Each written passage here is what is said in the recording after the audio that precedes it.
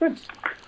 Hi, welcome to Deadly Discussions, a podcast about social entrepreneurship. I'm your host, Isaac Harrison, and before we get started, I'd like to acknowledge the traditional landowners on whose land I'm recording today, the Wurundjeri people of the Kulin Nation. This week we have Naomi Dickinson of Redding Consulting. Is that right, Naomi? Redding Consulting. Consulting, there we go. I really need to get better at the titles of my guests because I think I've blundered every single one. So luckily everyone's so humble and they're like, it's all right, Isaac, don't worry about it. So Naomi, you're an electrical engineer, just like last week. We're following the trend. I said last week we had Ruby Hurd. Also electrical engineer who you know. Yeah. Which is great. And now we've got yourself on today, and we want to hear your story. So you're obviously Australian, grew up in... You want to share your story, whereabouts you grew up? Yep. Yeah, certainly. Well, I guess, you can tell from my accent, I am very Australian. I was born in Melbourne. I lived in Windsor near my grandparents whilst my mum finished her nursing degree at the Alfred Hospital. That part was back in, this was back in the 70s, particularly for women back then. I think there were about two major professions they could get into, and nursing was one of them. Yeah, wow. And so she was a single mum at the time as well with two children, and it was the only course that actually paid her whilst she was learning. Yeah. So she really excelled at that and won awards at the Alfred Hospital. So really? I'm proud to say her name's on a board there as their top nurse over 3 years. Yeah, wow. That's incredible. Yeah, so quite significant. I actually remember as a child going to watch her receive her award when I was about 5 years old. So, it was an interesting time of change in Melbourne. Yeah, definitely. A single mum in the 70s, that would not have been easy. No, not at all. But, I mean, she worked hard, and we moved to Windsor, which is where I associate with as my stomping ground, I guess. But we moved a lot whilst I was at primary school. So I actually ended up going to 3 primary schools. Yeah, wow. In that period, and did my secondary schooling at MLC over in Kew. And she worked really hard because she was hell-bent on, me having the opportunity, and my sister, she subsequently married my dad, and who raised me.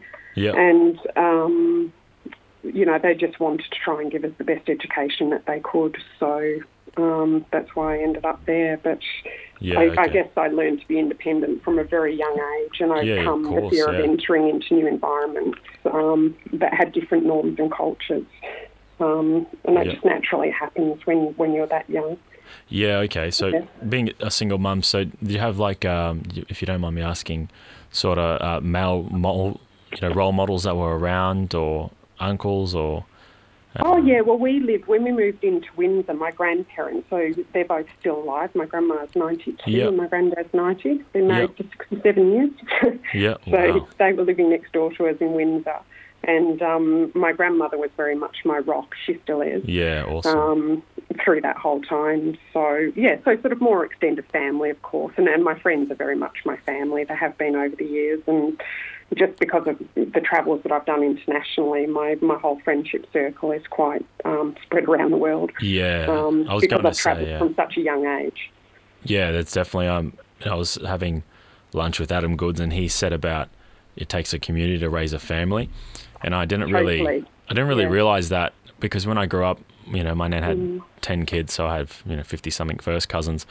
It was very normal to walk to school with your cousins, walk back, play in soccer teams, or be in classroom with your family. And now that I've got 2 little ones on the age of 3, I realise how long the days can be. And just having mum, or my parents still live in Queensland, so I've only got one side of in-laws here to help out.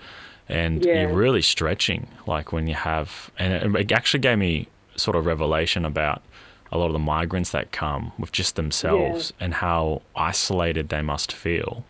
Oh, totally. And alone, because you don't have the community that you've had for thousands of years or hundreds of years around to raise the children at your same level of standards. Yeah, absolutely. And I mean, I come from a typical white Anglo family, so to say. And, my grandfather is British. He jumped off a boat effectively and probably shouldn't talk about this, but it's all right. You're either a convict, immigrant, or Indigenous. No. So it's sort of the family joke. He jumped ship effectively, and back in the day, rode a lorry. He basically did everything that one. Yeah, I guess it's not considered legal these days, but that's how he met my grandmother, and they ended up going back to England, so he had to jump back on a boat to leave the country. And wow. Wow, all sorts. But the irony of it all is he became the governor of Pentridge Jail. So. Wow. Yeah. Good role model. Yeah. But no, they're my grandparents are fabulous, and it's. Yeah, that's really good to hear. But I consider us, in a sense, a migrant family, and in many ways, many Australians are. And that's through all the moves that we did, I was living in one. After we left Windsor, I was living in Malvern, and the family next door were Greek, and I was just intrigued after school. I would go into their home, and they would have different sounds on their TV. It was a different language. Yeah, definitely. And I was too young to know what SBS was. Yeah. So, but it was wonderful. And I think all of this is what intrigued I was always very curious, so it really brought out my interest in culture and language, and just wanting to understand everything and talk. It's better food than meat and two veg, which is a famous Anglo-Saxon diet. I grew up in Hervey Bay, and being Indigenous Australian, my father's Anglo, and his great-grandfather migrated from Yorkshire.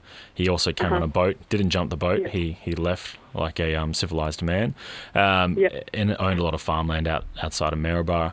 And one thing I realised was when I spoke to people at school, I knew I had two cultures running through my blood. I had Indigenous culture and I had Anglo-Australian culture. And so I would ask people, where they're from, like students, my age, year 8, year 9, year 10. And they'd say, I'm Australian. And I said, yeah, but where did you come from? Like before that? Oh, Australian. And most Anglo kids never really understood where they actually came from. And then years later now I find, as I do corporate meetings or we're having lunch, and I introduce myself as a Cubby Biri man from Queensland, also Anglo-Australian, then people take turns around the table explaining their heritage now, because it's sort of come to light as we have more and more waves of new migrants coming to Australia. People are going, actually, where did I come from? But I think it's a changed time as well, because back when I was migration's been around forever. There were always the different streams that came into the country, and there were the same problems that were perceived each time. But I think, there's a lot of politics, I think, behind discussions that are there, which, I think are necessary, but it seems to be the period that we're living in. But now it's global. I think we're in a generation where people are just more understanding. People are more intermarried. They have more understanding of different cultures, religions, foods. Yeah, definitely. I watched the food scene that didn't exist 25 years ago or so, and it's just evolved into, multicultural. Yes. That's my favourite thing about multiculturalism, the food. Yeah. I think Australians have learned to appreciate that as a whole. Definitely, yeah. You can go on Menulog and I can eat in anywhere in the world at the touch of my fingertips. And food brings people together. And people travel more now too. We've got, people are mobile like they weren't in the day. My great-grandmother, when I was young, still caught a ship to England. Yeah. That was before it was common to travel by plane. So, it's all not too long ago, really. Yeah, that's right. I remember my family did a trip to Perth, not myself, but my mother and Nan, and they took photos as if they went to Alaska. Yeah. I was just like, it's just to Perth. But my Nana she was full Indigenous. She never had a license. She never was on payroll because, she was having the right to vote. And so for her to go on a plane, it was like she's conquered the world just to go to Perth and then back. So that's just a whole different, world and different stories and different communities that everyone comes from. And then having it in a corporal mix pot, you've got a mixing pot. And we've learned at Bunjil is you either create the culture you want for your company or it'll create itself. And exactly. Yeah, exactly. And it's hard once it's created itself and you're trying to correct, because you've got people, bad habits, and it takes, 21 days to start a new habit. And so, Well, let's move on to the next one. So electrical engineer, what made you decide I'm going to be an electrical engineer?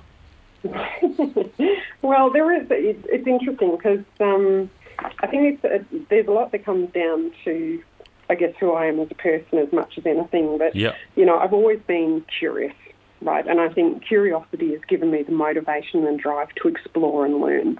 And I think you'll find a lot of engineers, have that in there. They're intrigued by the world. They want to know how things work. And, I didn't particularly have any role models in terms of engineering in my family. Certainly none that I'm aware of, although in the last 6 months I actually learned that my grandfather on my biological father's side was an engineer. Oh, wow. And I've never known that, so that just blew me away. That's amazing. To find. I think engineer, the terminology is not what we would use today with the university degree, but it was considered an engineer at the time. So maybe I don't know if it would be a Boilermaker now, but there was a specific engineering school in Melbourne, apparently. So I was thrilled to find that out. That's amazing. My father was, hands-on. He had a couple of trades. My youngest brother, I remember him doing woodwork and metalwork at school, and he would do it without, just with ease. No training. Someone would show him something that's been built or fabricated, and then he would just do it. And I would sit there looking at it going, I understand its purpose, but I have no idea how to put that together. And it didn't intrigue me. But what I found is I'm really good at, and finding your strengths and weaknesses, I'm really good at putting together teams to accomplish a certain project.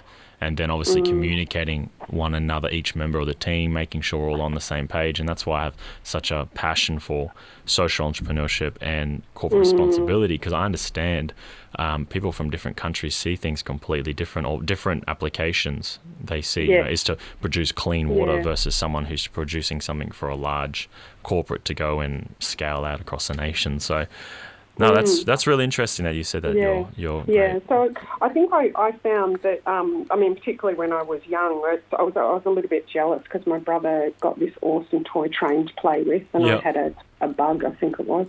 Yeah. A yellow bug. Wow. And like an actual little bug, like an insect? Well, I don't know. It was a rolly bug thing, yellow with green like a little wheels, car. I think. Yeah. And he had a toy train he could ride on, and I wasn't allowed to touch it. Oh, wow. And so it was quite ironic. I moved into transport as an engineer. But he also had a Meccano set, and you probably don't know what Meccano is. You're probably too young. Yeah, but it was all the rage when I was a child. Yep. I think there was just a bit of interest, but more about application, I guess, and I really enjoyed physics at school. So all of this sort of pointed me in the direction of either an electrical or mechanical course.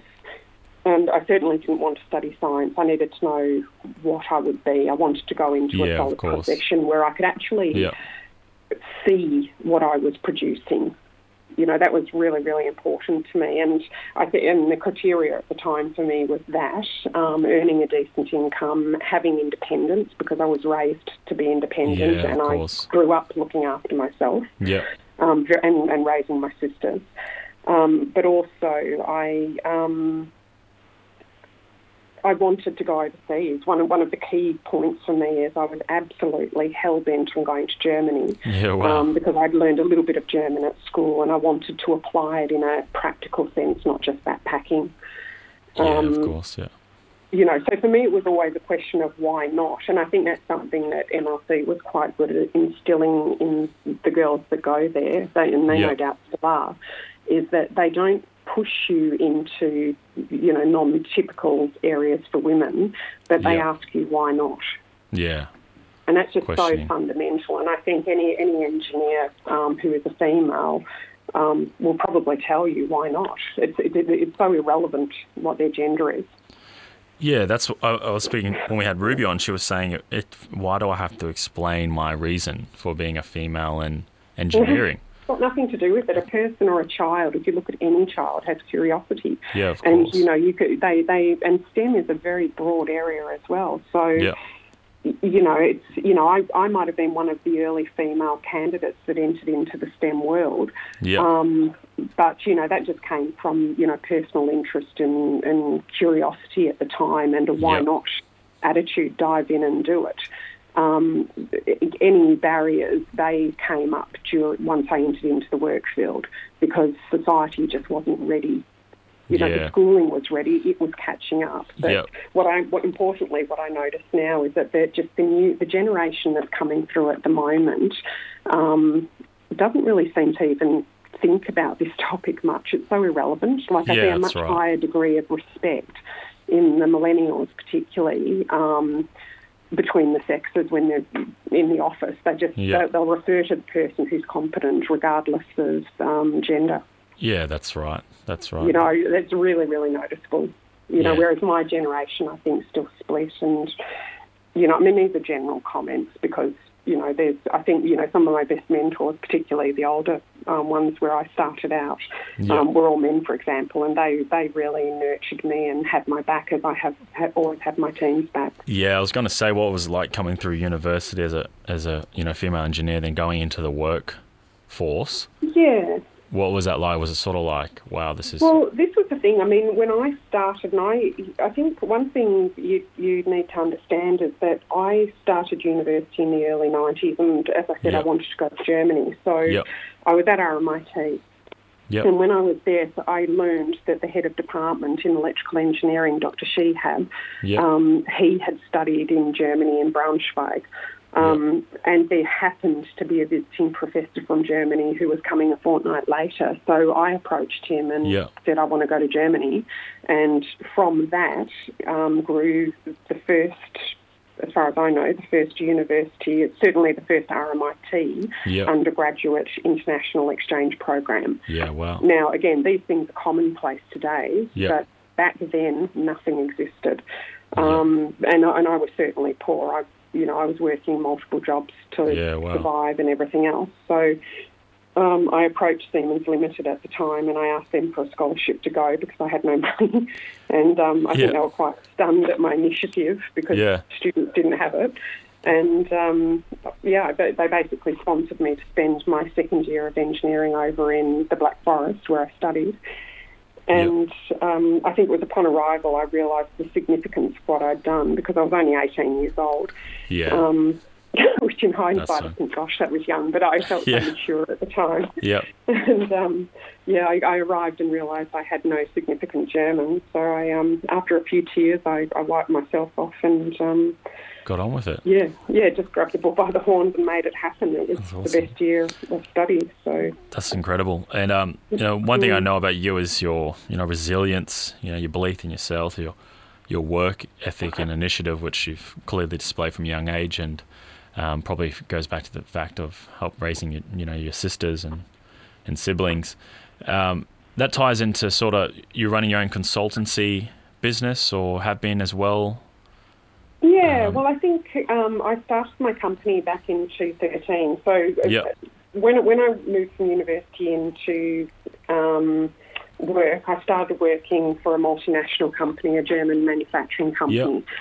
So I was with them for quite a number of years through the 90s. And, in that period, I gained a lot of experience working across areas from engineering, commissioning, sales, bid tenders, you name it. All of that gave me a really solid basis to lead my first major project. And in that project, I had to manage sometimes really conflicting interests between stakeholders, including, banks, government, receiver managers, administrators, you name it. And also an international project team, an extended team of about 30 people, it was, I'd say, and then behind that you had the whole, as I said, engineering field, manufacturing field of the product that we were bringing into the country. So when I started working in the mid-90s, it was in the late 90s that Jeff Kennett privatised the Victorian transport system. And this was done just prior to Steve Bracks coming in as Premier.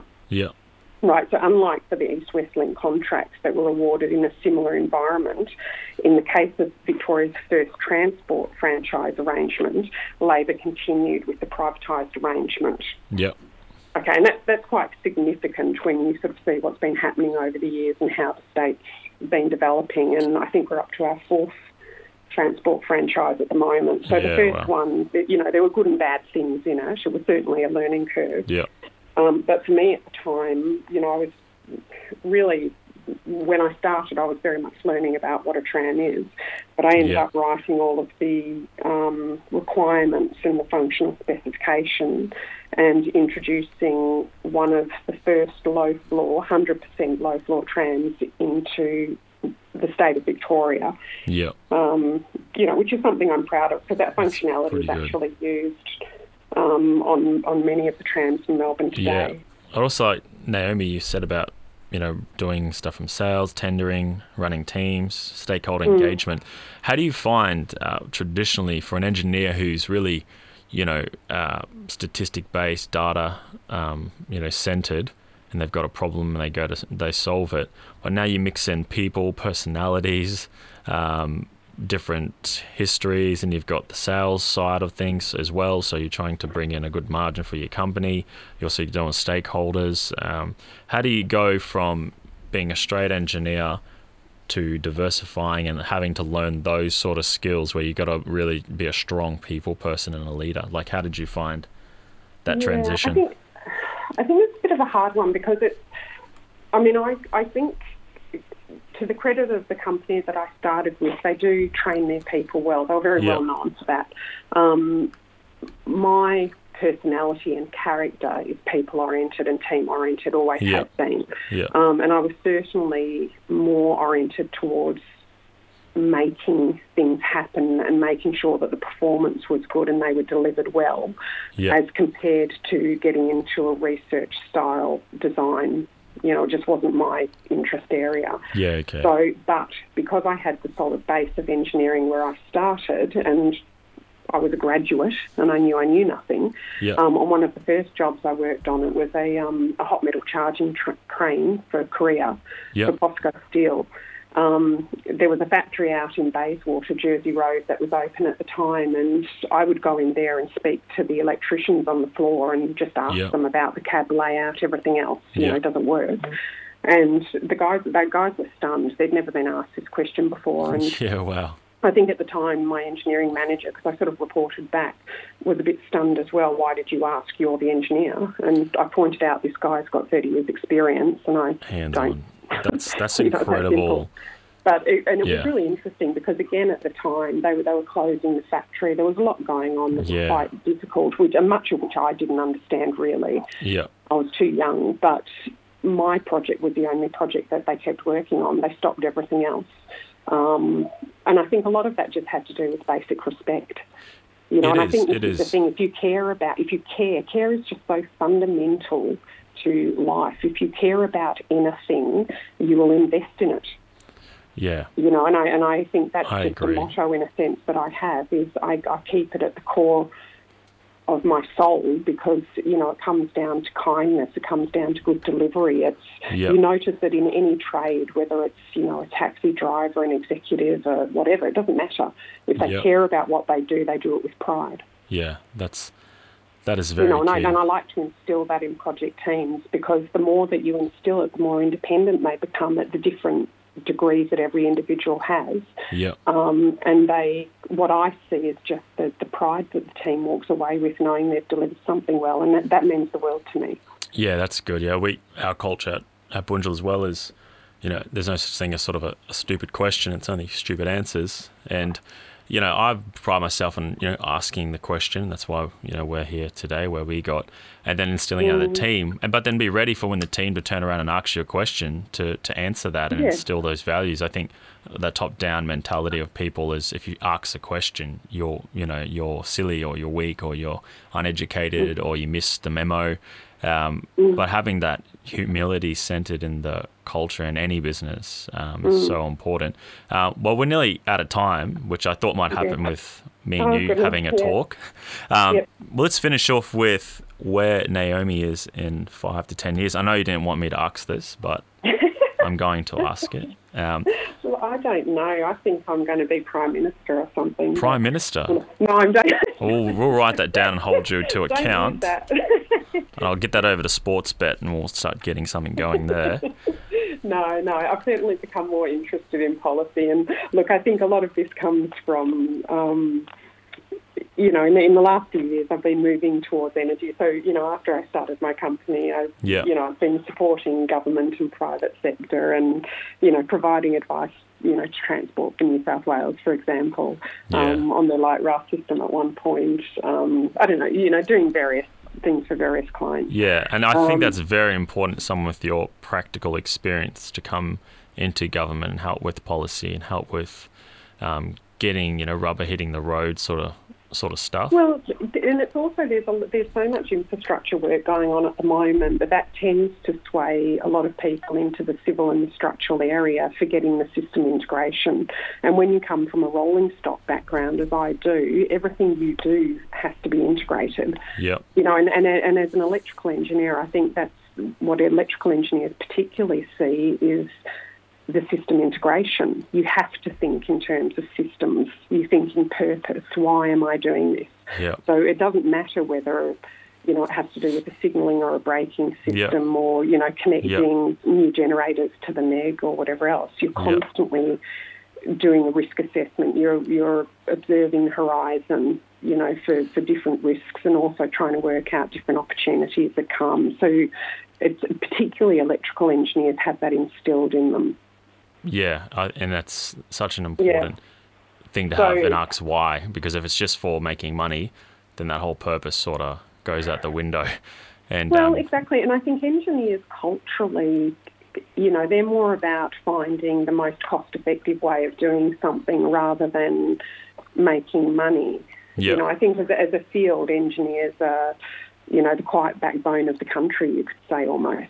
Yeah, I agree. In a sense. My engineers would tell me the same thing, as they quietly judge me when I walk past. That's awesome. Thanks, Naomi. That's all we got time, but we'll definitely be getting you back on. Because I know you got a few big things this year we'd love to hear updates on. That'd be fantastic. I've got loads to share. That's right. And so much for being nervous. Look at you. You're going on fire. Well, you got me talking. That's true. And there was no cheese or wine, so it was just straight.